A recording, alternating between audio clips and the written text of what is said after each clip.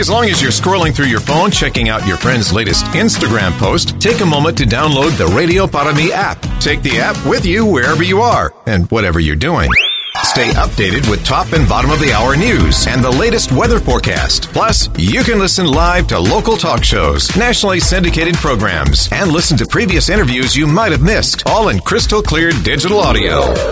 It's called the Radio Para Mi app. Find it in your Google Play or Apple App Store from your friends at News Talk 710 KURV. And just like that, it's another election day, October 23rd. Monday is early vote for November 7th. Hilda Salinas, our elections administrator for Hidalgo County, joining us.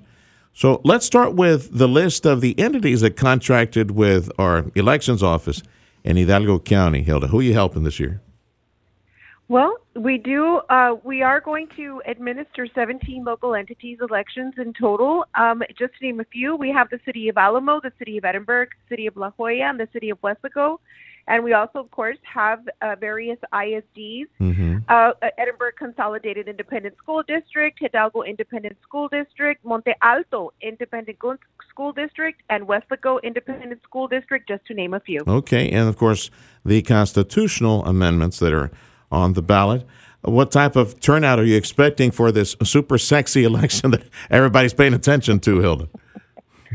Well, we are expecting, people to head out to the polls and to vote. There are 14 amendments on the ballot.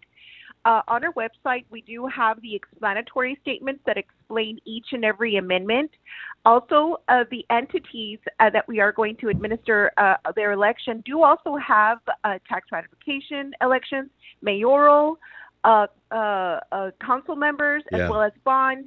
So we, hope that everybody heads to the polls today. 10-4. Hilda Salinas, our elections administrator for Hidalgo County. Yeah, I know you were being a little sarcastic about the sexiness of these elections. Sorry about that. but they are important. I mean, but when people start seeing words like property taxes, tax ratification, they kind of tend to glaze over these things. But this state property tax measure was was controversial for a time, but garnered a lot of attention in Austin, a lot of conversation. It finally passed, and it's a very popular measure. And these tax ratification elections, people need to pay attention to those too. I would guess, when we're dealing with taxes, you would think that would bring more people out to the polls. Well, you would think that it would raise an eyebrow, like, yes. What is this about? So that's where we encourage our voters, to visit our website and to research, to be informed, and learn about all these amendments, especially the property tax amendment, so that way they can make an informed decision once they go to the polls and to vote. So are you prepared for the onslaught of everybody running to the polls to lower their property taxes? That's what we're voting for. That's true. Yes. Yeah. Yes, we are. We do have 29 polling locations open throughout Hidalgo County. And we do have various links on our website to where if you do not know where your nearest polling location is at, you can click on the link that says Find Your Nearest Polling Location. You click on that link, put in the address where you're at, and it'll all the nearest polling locations will pop up. So that way you can decide which one you would like to go to. Also, you can call our office as well. If you see a big old flag that says Vote Here, anywhere in Hidalgo County, you can vote there. Whether near Westlaco, McAllen, wherever you are, Mission, you walk in there. You can vote anywhere.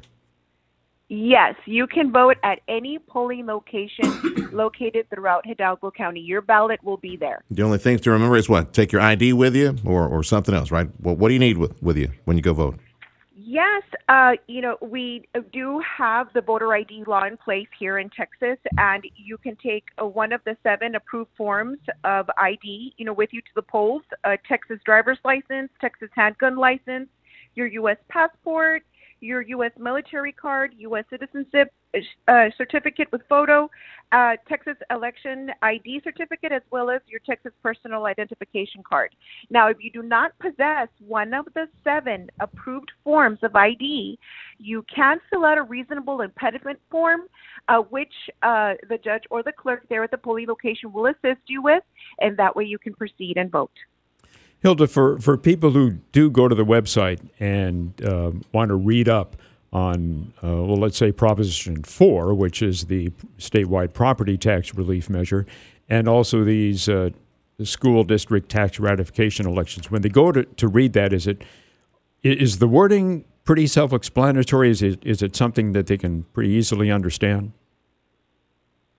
Yes, it's something that you will have to, of course, review. And in reviewing it, it does, explain everything thoroughly. And like I said, upon reviewing it and, learning it before you head to the polls, of course, that's always going to be a great benefit because you will be informed and you will know what is on your ballot because the sample ballot lookup tool is also there as well. Mm-hmm. And you can bring up your ballot. Again, how many locations, early vote, and then day of vote, Hilda? Early vote, we have 29 early voting polling locations, and on Election Day, we will have 40. Hilda Salinas, our Hidalgo County Elections Administrator. Thank you, Hilda. We pivot to Cameron County. Remi Garza is our administrator in Cameron County. Early vote, how many locations? When do you start? What are basically the hours in Cameron County, Remi? We have 16 early voting locations from South Potter Island all the way to La Feria. And our polls open up at 9 a.m. and close at 6 during the weekdays. Okay. On the weekends, it'll be 10 to 5, and then the last 2 days, we'll have from 8 a.m. to 8 p.m. Man, I love this more relaxed mood in Cameron County. Get to sleep in a little bit, go some breakfast, get some taquitos started at 9 o'clock in the morning.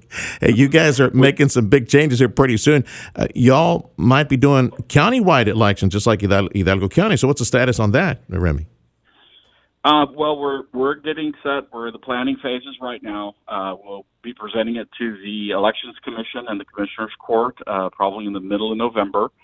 Set up our public group to work through recommending polling locations and how many we'll have if we were able to move to it in 2024. Mm-hmm. Remi Garza, our Cameron County Elections Administrator, joining us. Remi, Tim Sullivan here. You got a place on your webpage for voters to go to read about all the constitutional amendments, the proposed constitutional amendments to the state constitution, as well as the tax ratification elections, something that they can go and read and be able to understand what they're voting for? Yes, at our CameronVotes.com, you'll look at the sample ballots, and right next to the sample ballots, we'll have a link to the Secretary of State's explanations. So people who are curious and feel like they need more information, they can find that from the Secretary of State's office. Is that a different explanation from what's on the ballot itself? Yeah, usually is the wording different? Yeah, the wording on the ballot is going to be based on what was actually adopted by the legislature. And so the Secretary of State's office is tasked with providing explanations of the actual item. So sometimes the wording on the ballot is a little briefer, it's a little shorter, more concise. And then if you really want to know what the background is and what other things are connected to it, because sometimes the constitutional amendment is just the first step in the process, and then the legislature can do other things once they get the authorization from us. Remi Garza, our Cameron County Elections Administrator. Again, first day for early vote is today. Election day is November 7th. How many entities contracted with your office, Remi, to run their election? We have a total of 5 that we're working with this time around. South Potter Island is having a general election, meaning their mayor and council members. Point Isabel Independent School District is doing a tax ratification election.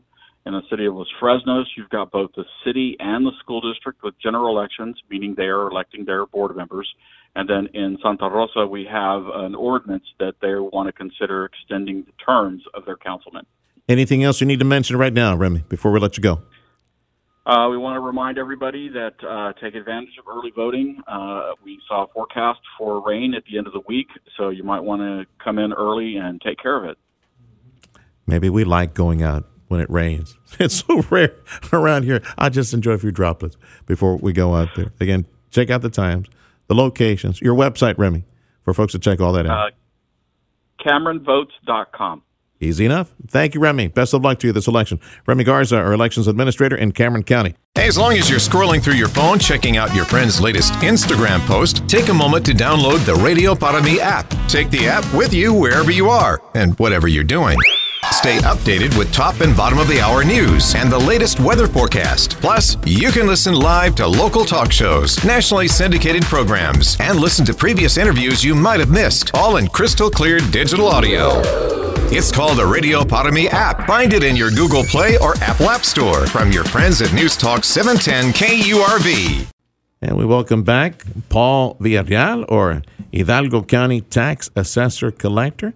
Welcome back to KURV, amigo. What do you think of the new studio in I here? like it. Yeah? I like it. My God, this is great. Yeah, you would. The space is great. That's right. It's real nice. You wait till the sun comes up with all the glass around here. We get to enjoy the sunrise. Okay, so when I saw you last week, you were explaining to me, now that we got these bills going out in October, how does the election for the tax ratification for school districts, how does that work into what is being published? And also you got the election on the homestead exemption going from 40,000. So how's that all that working out? Out of 44 taxable entities in Hidalgo County, at our office, at the Hidalgo County Tax Office, we collect for 42 of them. So out of the 42 of them, I'm supposed to try to, normally by law, they're supposed to give me a tax rate by September 30th, the 42 entities. Only 34 of them were able to give me the taxable tax rate. And the other 8 entities are the school districts. They trigger an election on November the 7th. So I'm going to go ahead and send out tax statements by the end of the month, November, first week of November. October, the last part of October, first part of November. So the other 8 entities had to wait until the election on November the 7th. Once they get that tax rate approved, then they'll give me the tax rate. I'll calculate the new tax rolls and give them a file so they can send the individual tax statements for those districts, 8 entities. And that's the La Jolla School District, McAllen School District, Mission School District, Hidalgo, Edinburgh, and we're looking at also at Progreso and Monte Alto. Okay. You do not collect for McAllen. Out of the 44 taxable entities, the only ones that I don't collect for is the city of McAllen and the Donna School District, but McAllen School District I do. Okay, so again, the tax bills, they will not be going out for those entities right now. If you're in those, live in those entities or taxed in those entities, you will not be receiving a statement from once you get your tax statement, you're not going to see. You won't see it, but there'll be a follow-up. Yes, you're not going to see the school district's amounts. Okay. Of course, you got to remember that the homestead exemption is also on the ballot on November the 7th. So it's from the exemption for homesteads is 40,000 right now, and once you approve it, it'll go up to 100,000. So let's say, for example, that right now we have a home that's in McAllen. I'm not sending tax statements for them, and the value is 90,000. Well, if the exemption goes up to 100,000, they won't get to see anything on the tax statement that I'm sending for the school district. And then when the school district sends them on November the 7th, they're not going to see nothing for the school district because the exemption is going to be above the 90,000, so it's going to be zero. Paul Villareal, or Hidalgo County Tax Assessor Collector, in studio. So residents shouldn't be shocked when they Well, it's kind of when they see the tax statement from Paul Villareal, they're going to say, well, he didn't include the school district. Why? They're doing a jig, right? Dancing. Right. Ooh, I'm not being exact. No, you got to wait. Exactly. So one of the things is like, wow, this exemption is great. It's only the exemptions for homesteads only be 100,000. If you have a home that's 200,000, it's actually going to deduct 100,000. You're going to pay in 100,000. So, but I wanted to make sure that we tell our community here in Hidalgo County that for those 8 school districts, you're going to get a tax statement if your value is above 100,000 later on after November 7th. How much later? Well, it all depends on the. Let's say, for example, that if your house is worth 105,000 and you have the homestead exemption, then you're only going to pay on that extra 5,000. If your home is 150, then you're going to pay on the 50. And if you don't have, if your value is lower, then you won't get one at all. Okay. The anticipation is then, I guess, that most people will vote in favor of the tax ratification elections, as well as Proposition 4 on the constitutional amendment. That is a great question because the the directions that we got from the state, from the state controller, and of course the governor, is for us to include the on the tax statement right now to include the exemption like if it had gone through.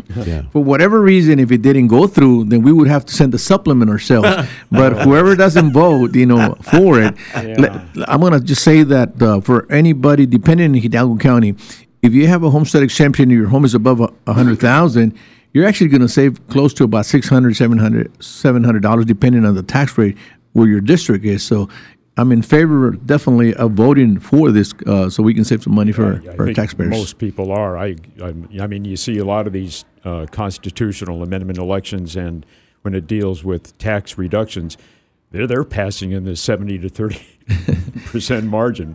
We haven't seen this in many years, so I think overall, it's good for all of us. Can you give a brief explanation of what these tax ratification elections mean?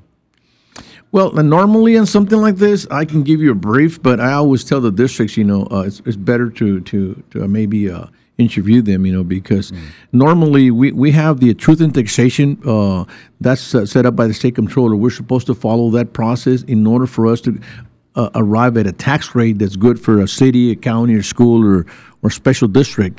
And at this point, I believe that the school districts, some of them are growing so fast, some of them are so small, that depending on the needs of the growing of all the students that they have there, sometimes they probably need to get a little bit more funding. Maybe the tax rate might go down, but depending on their compressions of the tax rate forms that they use, it might trigger a TRA, which is a ratification, where it automatically has to go for a ballot where the voters have to vote for it. So it doesn't mean that they're trying to just get more money. What it means is that they're just trying to make sure that they can service all these students that they have in their school district. They're not raising taxes. They're lessening, they're narrowing the existing tax reduction.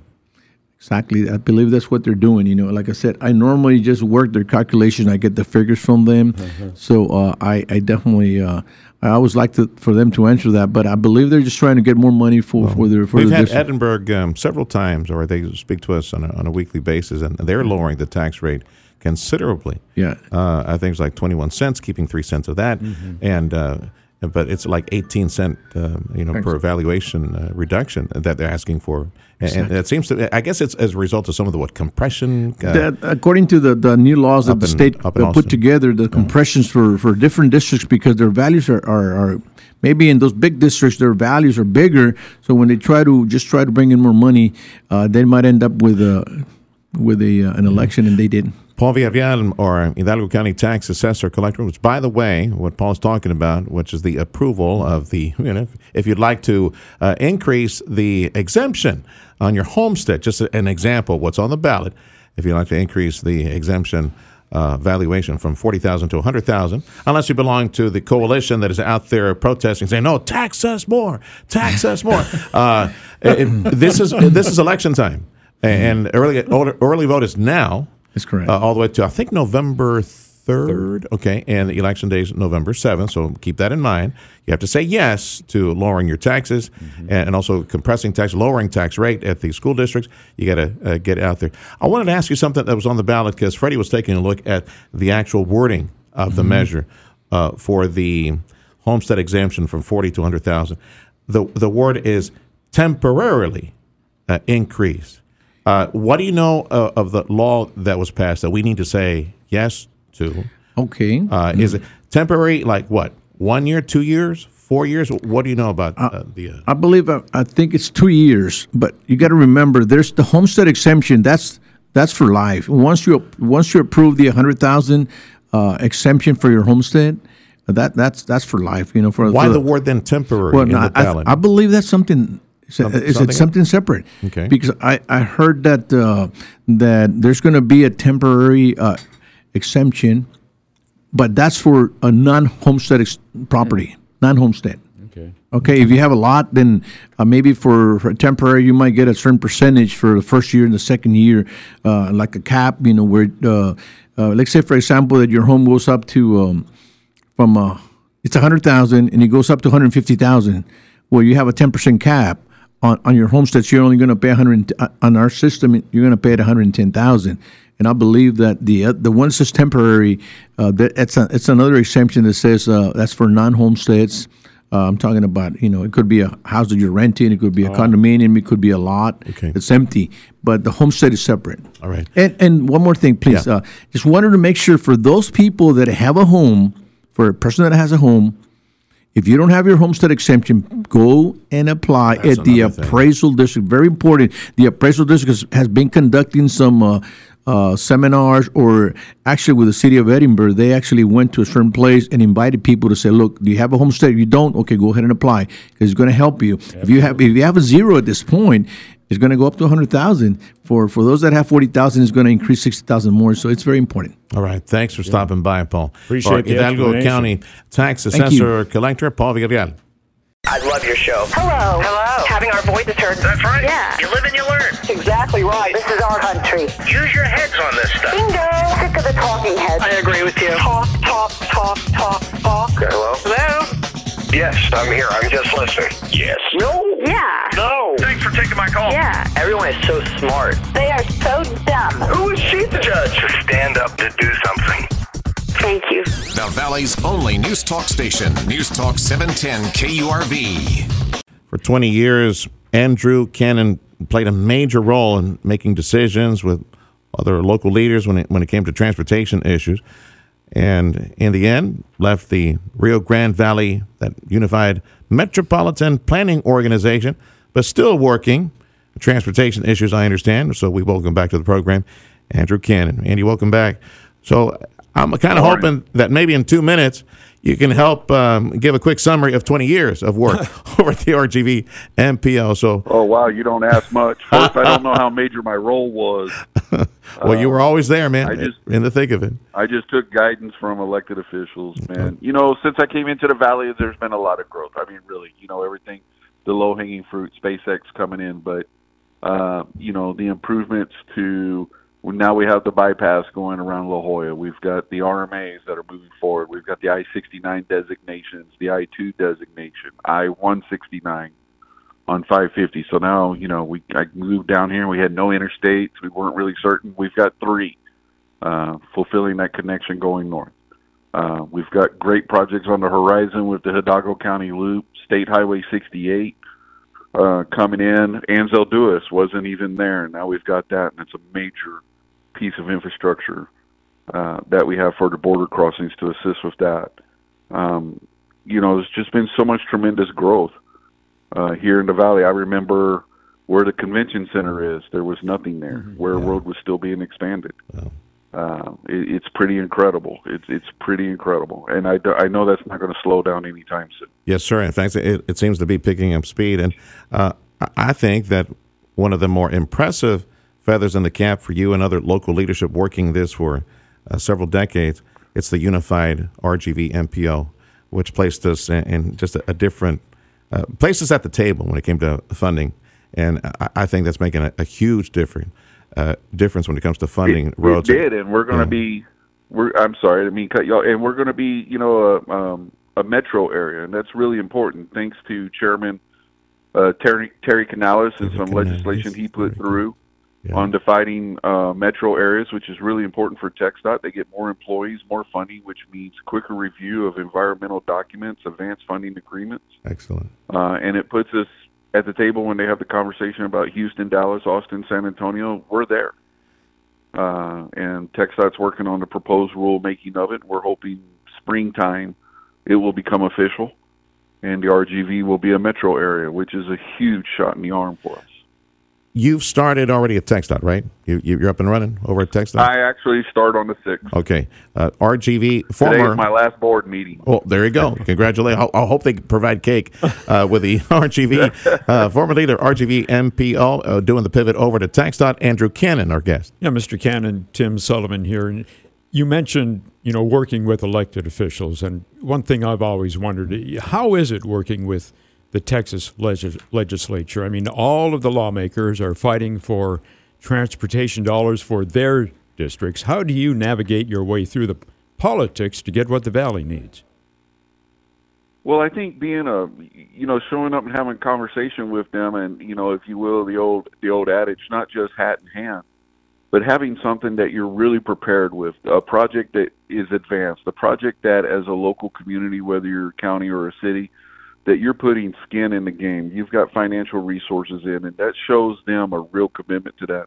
And I think the Valley's gotten so much better at that in the last 20 years. I know when I came on board, it was a whole lot of, well, this is a TxDOT project, let them worry about it, we'll get it, we'll figure it out later on. And I think that mentality's really changed. I think there's more emphasis in using the state infrastructure bank, which can provide communities really, really low interest loans from the state. They have billions of dollars. They're wanting to loan it out to people.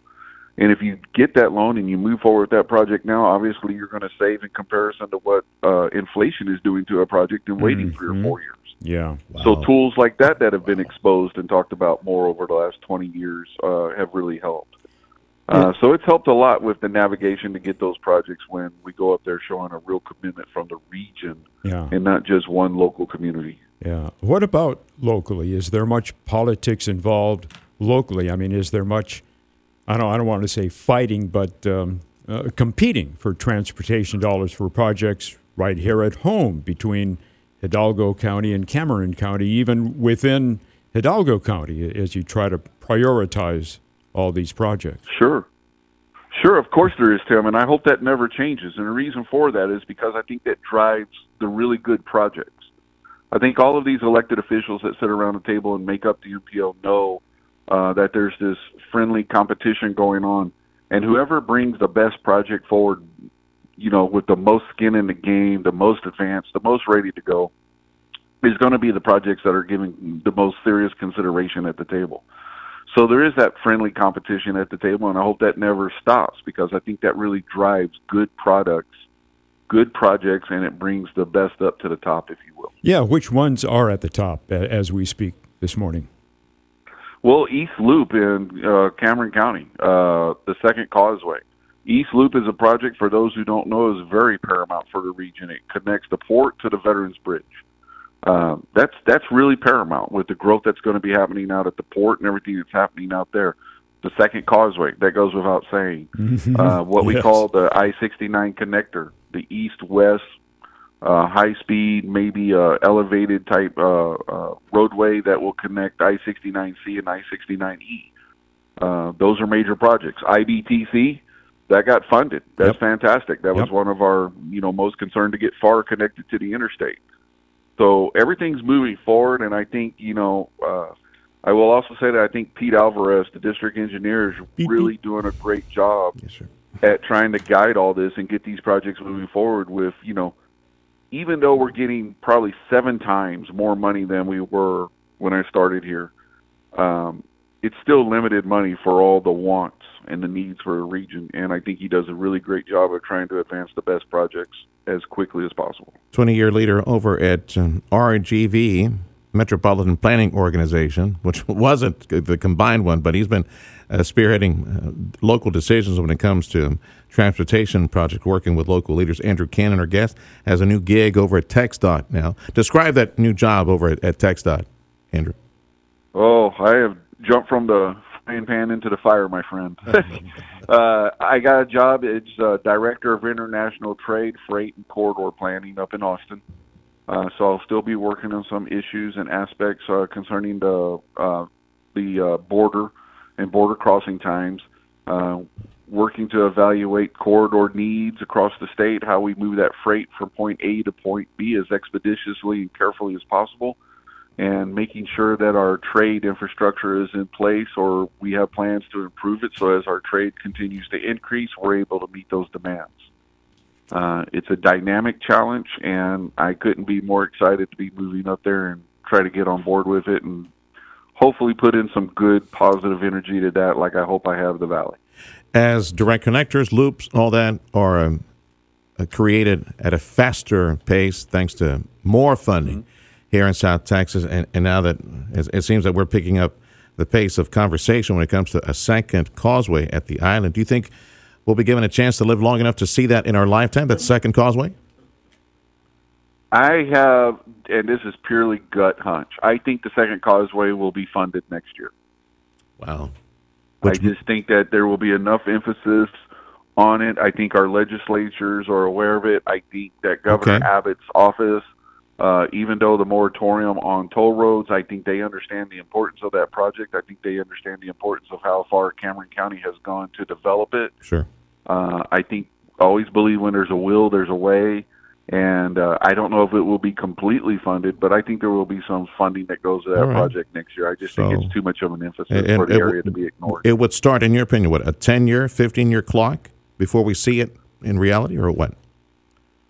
Oh, I think a 15-year clock is probably right on the money. All right. You know, it's funny. We talk about the La Jolla, the bypass that's going around the La Jolla area.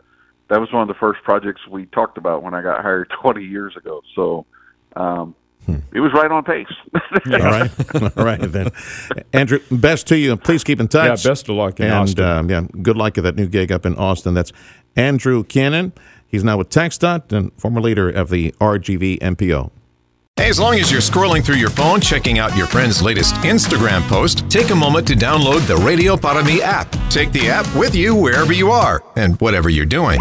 Stay updated with top and bottom of the hour news and the latest weather forecast. Plus, you can listen live to local talk shows, nationally syndicated programs, and listen to previous interviews you might have missed, all in crystal clear digital audio. It's called the Radio Para Mi app. Find it in your Google Play or Apple App Store from your friends at News Talk 710 KURV. Watershed situation, inventory not getting any better for the Rio Grande Valley. We are super low and headed lower. Our water advocate, Sonny Hinojosa, joining us again from Hidalgo County Irrigation District number 2. Sonny, let's start with the latest numbers reported by IBWC. Sure. Good morning. The last figures we have are for the week ending October 14th, and the United States share of water in the Amistad-Talcon Reservoir system is 21.28%, which is just a little over 700,000 acre feet. You know, yesterday, October 25th, marked the end of the third year of the 5-year cycle, and Mexico is very much in arrears in their deliveries to the U.S. Of course, yesterday was the anniversary date, but the data we have is from October 14th, and Mexico was behind 668,000 acre feet of deliveries. You know, they're supposed to deliver 350,000 minimum annually, so they're very behind in their deliveries, and there's still 2 more years to go.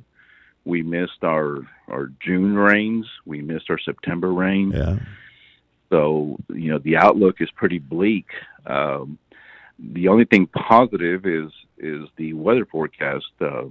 I've been reading that they're forecasting a strong El Nino. I've heard comparisons that it might be like 2015. 2015 was a very wet year for us, so we're going to have to count on that to save us, because it doesn't seem that there's any urgency on the behalf of our State Department to negotiate anything with Mexico. And despite that, you really can't force Mexico to do anything. They will dig in their heels and refuse to participate. Well, let's say that the airflow and let's say that the forecast airflow over the next 3 to 4 months, let's say it doesn't pan out. It does not provide us the moisture that we need, especially over the watershed. Where do you think we might be at the end of the year and then going into spring and into planting season? How low might we be if we continue with the evaporation rates and the consumption rate we have right now? Well, you know, we're getting into a cooler time of year, shorter days, so that helps with the evaporation loss. But, you know, we're dropping at a slower pace now because we're running out of water. You know, right now there's 4 irrigation districts that ceased delivering water to their farmers. There's 3 in the valley and 1 in the Eagle Pass area. So, you know, in 1 week we only changed 0.1%, and that might continue at that pace, mainly because we're running out of water. So for next year, it's not a pretty picture. You know, something has to give. If we're not going to get relief from the weather, we get local rainfall that keeps us from having to request water to be released from storage. But if we don't, it's going to have to be Mexico, and they have the water. There's just no incentive. And like you say, we can't force them to release any. Our water advocate for the Rio Grande Valley from Irrigation District Number 2 is Sonny Hinojosa. Sonny, Tim Sullivan here. Doesn't the treaty have any teeth to it that would force Mexico to comply? No, it does not. And that's a huge problem. Any chance that we can get the treaty reworked somehow after the next 5-year cycle? That's been brought up before. What needs to happen in order for that to happen? Get all the entire thing rewritten. It's a difference of opinion on the interpretation. The treaty and 1 minute in particular, discuss how the deliveries are supposed to be made annual. A minimum annual delivery of 350,000 acre feet averaged over a 5-year period. And then there's a caveat that unless Mexico has an extraordinary drought or accident to the hydraulic system, that foregoes an annual delivery, but it doesn't give them an excuse to not deliver for the whole 5 years. And we recently learned that the IBWC supports the interpretation that Mexico has, is that they have 5 years to deliver 1.75 million acre feet. Okay. And if they don't deliver in the 5 years, they have a second 5-year cycle to deliver that water. Boy, well, and we advocate that there needs to be some leverage outside of the water world. Yeah, you've mentioned that before. What could that be? What are some options? I do not know. All I recall is in 2020, when the last cycle ended, our president at that time, whatever he did, the Mexican president made sure they did not default. So there are things that can be done. They're just not being addressed at this time, I guess. Well, we know they don't make the headlines, these negotiations, but we do know that the State Department and the IBWC are, and their counterparts in Mexico, they're talking about something, right? You have mentioned previously before, too, they're trying to renegotiate some sort of, or add a new minute to the treaty? Yes, that's true. They're supposed to accomplish a new minute to the treaty before the end of the calendar year. And we recently, just last week, had a meeting with the TCEQ, who has a seat at that negotiation table. And there are pros and cons to what they're advocating, and we don't agree with some of them. And we know we are the stakeholders, so we should have some say in what we think is fair and right. But right now, the agricultural sector is the one that is suffering, and we have been for a couple of years. And there appears to be no urgency on behalf of our State Department to do anything for us. But once a municipality runs out of water, or not that they'll run out of water, they just can't get water delivered to them, then that perhaps will get the attention that this water crisis needs. Yeah, you think. Let's hope we don't get there. Sonny Hinojosa, our Rio Grande Valley water advocate, he's with Hidalgo County Irrigation District Number 2. In that minute, that might be done before the end of the year, and if Texas, via TCEQ, has a seat at the table in those conversations, how about this? How about, Mexico, you're 2 years behind. If you fall 2 years behind in water deliveries, you tell you what, all inflows, any percentage of inflows into the watershed and your ownership in the watershed belongs to us. We're going to rewrite it in the accounting books. How about that? Well, yeah, and that is a proposal. It doesn't stipulate the 2 years, though, but one of the proposals is to allow the implementation of Minute 234. Minute 234 comes into play when a 5-year cycle ends in a deficit. That deficit becomes a debt. So Minute 234 can be used, which allows Mexico to dedicate any part of their 2/3 flow to the U.S. or allow transfer of water in storage in the international reservoirs to the U.S. So that is a positive that could help us. I think that should be a priority, considering the fact that if we keep going down past the all-time low, and we go to 18, 17, and 15, God forbid, we keep going down, worst-case scenario works out. Cities need water, farmers need water, or just declare bankruptcy. That's not acceptable. I think the allocation needs to happen way before that. By the way, before I let you go, I got 30 seconds, less than 30 seconds. How much water is Mexico holding in its dams in the interior, refusing to release into the watershed? Right now, they have 1.5 million in the 6 tributaries that we're supposed to get 1/3 of the water from, and then they have like 800, maybe 700,000 acre feet in the international reservoirs. That would double our capacity if they let that go. Oh yeah, automatically double our capacity right there. Got 1.5 million acre feet in those 6 tributaries. All right. Thank you, Sonny Hinojosa, with the Rio Grande Valley Water Advocate from Hidalgo County Irrigation District Number 2. You're always on the go. Obviously pretty busy. Busy with work. Picking up my kids from school. From work to kids to running errands, your entire day is a hands-on, never-ending frenzy of activity.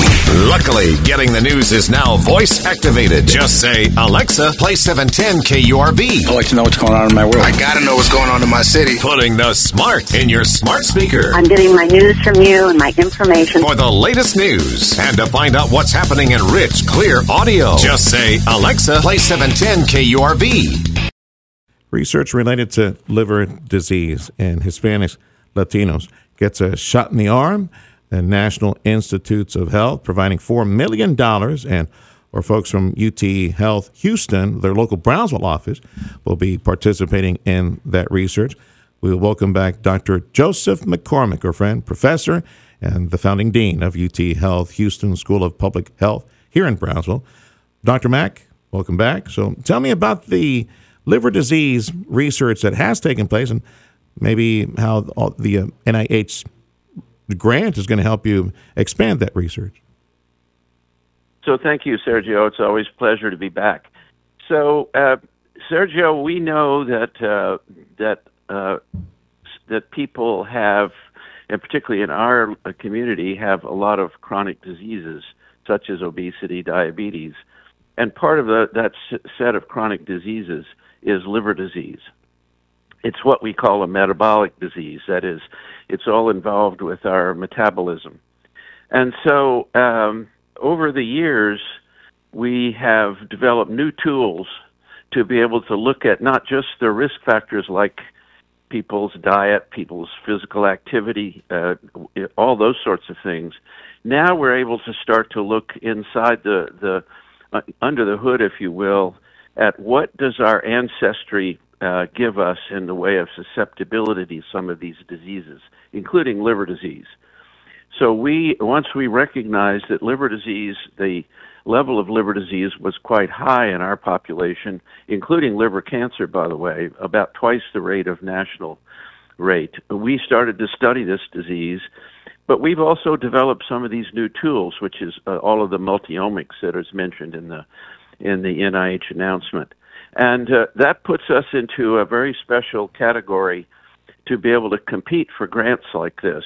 And what it will do is allow us to start to look more carefully at risk factors that have to do with literally with ancestry. What do we all have ancestors, everybody does, and they pass on their genes through our parents and grandparents and before them. And what does that mean in terms of risk for specific diseases? And in the case of liver disease, that's what this allows us to be able to do. And we have developed all of those tools in our program in Brownsville. And the NIH has recognized that. It was a group of our peers who said we do excellent work that provided this opportunity. We are one of 6 sites across the country that was selected for this very large study. It's a $50 million study. Mm-hmm. So that's really what we're trying to do is why do we have so much liver disease, and what component of it is our lifestyle, and what component of it is what our ancestors bequeathed us. Is it limited to that deeper analysis, the roots, the factors, or are there any potential pharmaceuticals that would be part of this study? over the next several years. There are definitely, yeah. And if you think about this, probably you can't turn on your television anymore without seeing a new monoclonal antibody for autoimmune disease, for cancer, for all sorts of things. And all of these come from this kind of research because they are directed at molecules. And so to get to find out what molecules are important, we have to do this kind of research. So there's no question that part of the effort here will be to say, are there new targets that we can find? And especially, Sergio, I should emphasize the fact that this particular study is aimed at minority populations. That was the other thing that gave us a real advantage. And so because people have realized that we have different ancestors, and therefore we have different risks. So, and NIH also realized that most of this kind of work's been done in the Europeans and not in minority populations. So we'll be doing this, and we may find some targets and some pathways, some molecular pathways that are different in our population compared to what's being seen in others.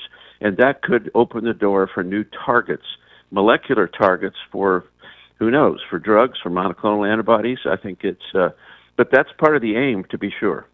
UT Health Houston School of Public Health, our Brownsville campus, the one that Dr. Joseph McCormick is at, one of 6 sites in the country chosen for a new consortium, provided $4 million in liver disease studies. Dr. Joseph McCormick joining us right now. Dr. McCormick, Tim Sullivan here. So you're saying there's potential for drug treatments for, say, fatty liver? Well, right now we don't have any drug treatments for fatty liver. That's right. And so the way to try to understand what could be targets is this kind of work. You know, we can do clinical studies, but that doesn't tell us what we should be doing in terms of medications and targets. And that's what this offers the opportunity, because as I said, we're getting under the hood to actually see what could be targets, actual molecular targets for treatment. Right now, we don't have any. Yeah. Why and that's not? part of the problem. Because people haven't discovered them. It's I mean, I'm just. It seems like this type of study is way overdue. It is. That's right. Especially in a population like ours, like our community, that has very high risk for this metabolic disease, this liver disease, and so it is overdue. And I think that's why the NIH has put this kind of money into this program. Now, some of the other conditions are going to be looked at by other sites, include things like asthma. There's one site, which is one of our partner sites at the University of Southern California. They're looking at liver disease in children, because if you saw the article in the Washington Post a couple of 3 days ago, you see that there is a massive increase in fatty liver in children. Wow. And that's true. We have a pediatric cohort in our larger cohort, and we see that as well. So this is way overdue, you're right, and it's become a real problem because now we're starting to see it in our children, not just in our adults. Did you indicate how long this type of study into liver diseases might take? Well, this is a 5-year grant. Okay. But realize that we've been studying this liver disease now for 10 years. Once we realized what a problem it was in the population. So we have accumulated a lot of data information already that will be analyzed by our collaborators. You know, we're a really small campus in Brownsville, but we have collaborators all over, places like Vanderbilt, University of North Carolina, Houston. And so they will be working with us to analyze our data and help us to really try to get a picture of what is going on. Well, North Carolina, good. Houston, that's good. The Valley, Brownsville. The other places, the other 6 places, what does that say to you as far as where this liver disease study has been set up? Do you know the other 3 places that received the NIH grant? So there is Columbia University in New York, and they're going to be looking at kidney disease. We also have a study of kidney disease, and we'll probably be working with them. The University of Illinois Chicago is going to be looking at at diabetes, the University of California, San Francisco is studying asthma in children, and the University of California, San Diego is going to be studying eclampsia. Again, these are all in minority populations, Yes. and the ones in California are primarily in Hispanic Latinos. All right. So there's a range of these things that NIH is supporting. Again, recognition of overdue studies of these significant problems in our minority population. I've got about a minute left. So here at Brownsville, are you going to be looking for some, handsome, chubby Latino guys to go in there, provide you some blood tests and history and all that to be part of the study here pretty soon? So we already have 5,000 people that we have enrolled over the last 20 years. So we've studied this very intensely in our population already. So yes, we're going to be enrolling people and doing even more intense studies. And the good news here is that some of these things that have to be done, some of the omics are very expensive, and a good bit of this grant pays for all of that. So we don't have to try to pay for it from our grants in Brownsville. Yeah, I was trying to elbow in the whole thing on the good-looking, chubby Latino guys participating in the study. See if I can give you some history on my condition as well. All right. Thank you, Doc, and best of luck to you. Keep us posted on how you advance the study and other projects over at... Will do. Thank you very much. UT Health Houston, our Brownsville campus. That's Dr. Joseph McCormick. Hey, as long as you're scrolling through your phone, checking out your friend's latest Instagram post, take a moment to download the Radio Para Mi app. Take the app with you wherever you are and whatever you're doing. Stay updated with top and bottom of the hour news and the latest weather forecast. Plus, you can listen live to local talk shows, nationally syndicated programs, and listen to previous interviews you might have missed, all in crystal clear digital audio. It's called the Radio Para Mi app. Find it in your Google Play or Apple App Store from your friends at News Talk 710 KURV.